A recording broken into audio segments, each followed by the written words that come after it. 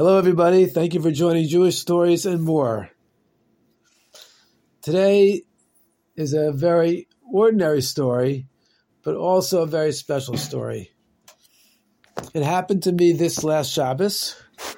I was on my way to shul, and I was caught in a downpour. I didn't have my raincoat, and I was getting soaked. So what did I do?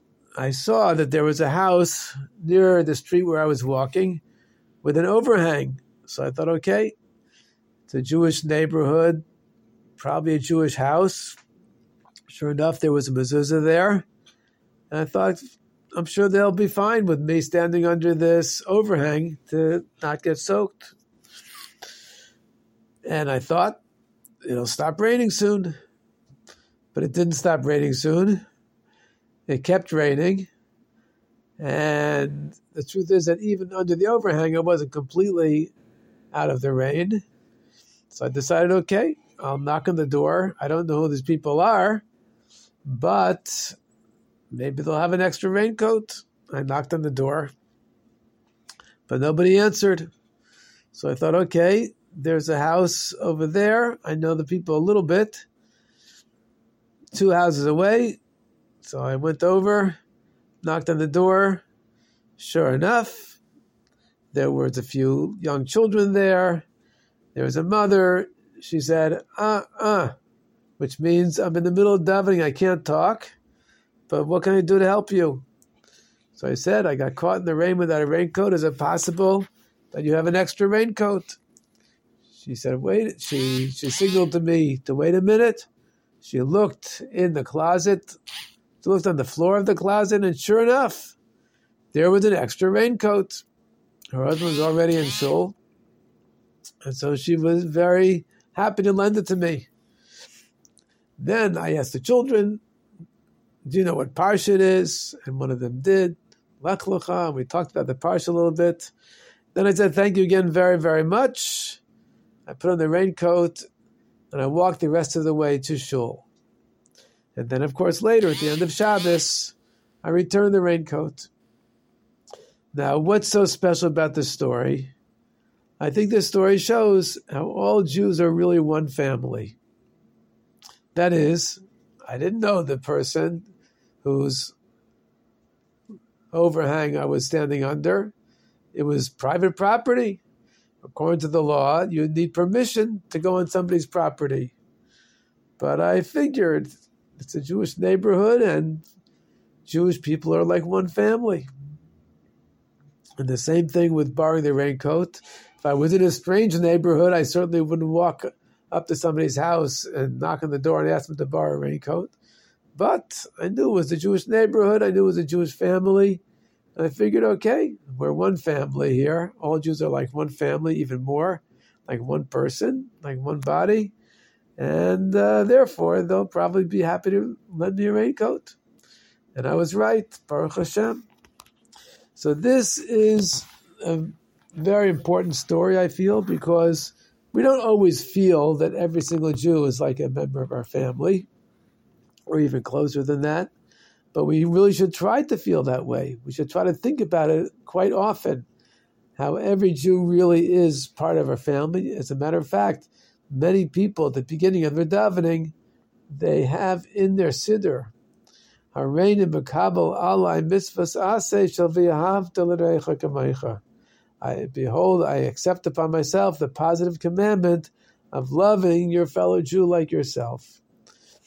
And this is a very important idea to accept upon ourselves on a regular basis. And it's in the beginning of the Siddur because we, after all, are asking Hashem many requests in our davening. And therefore, many people have this custom to begin before Matovu by accepting upon ourselves the positive commandment of loving our fellow Jew like ourselves, because every Jew is Hashem's child. And therefore, before we ask the Father for a favor, we first accept upon ourselves to do the mitzvah of loving our fellow Jew like ourselves. That's Hashem's children. And in this way, we will, God willing, soon rebuild the Beis HaMikdash, as we know that the second Beis HaMikdash was destroyed because of sinas chinam, reasonless hatred. And therefore, in order to undo that, we need reasonless love, loving a Jew just because they're a Jew. Forget about if they do have good midas or they don't have good midas. It's very nice if they do, and we should try to teach them if they don't.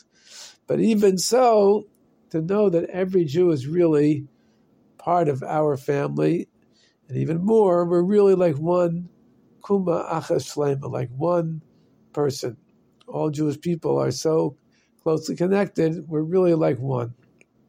And therefore, it's very important to try to promote this feeling of loving our fellow Jew like ourselves, whether it's a family member or a neighborhood person or somebody across the world, somebody in Eretz Yisrael or somebody in Australia, wherever it is, to have this feeling of love for every single Jew, whether we know them or not, whether they do have good midas or not, whether they are from or not, but just to love them because of their essence, which the essence of every Jew is the godly soul.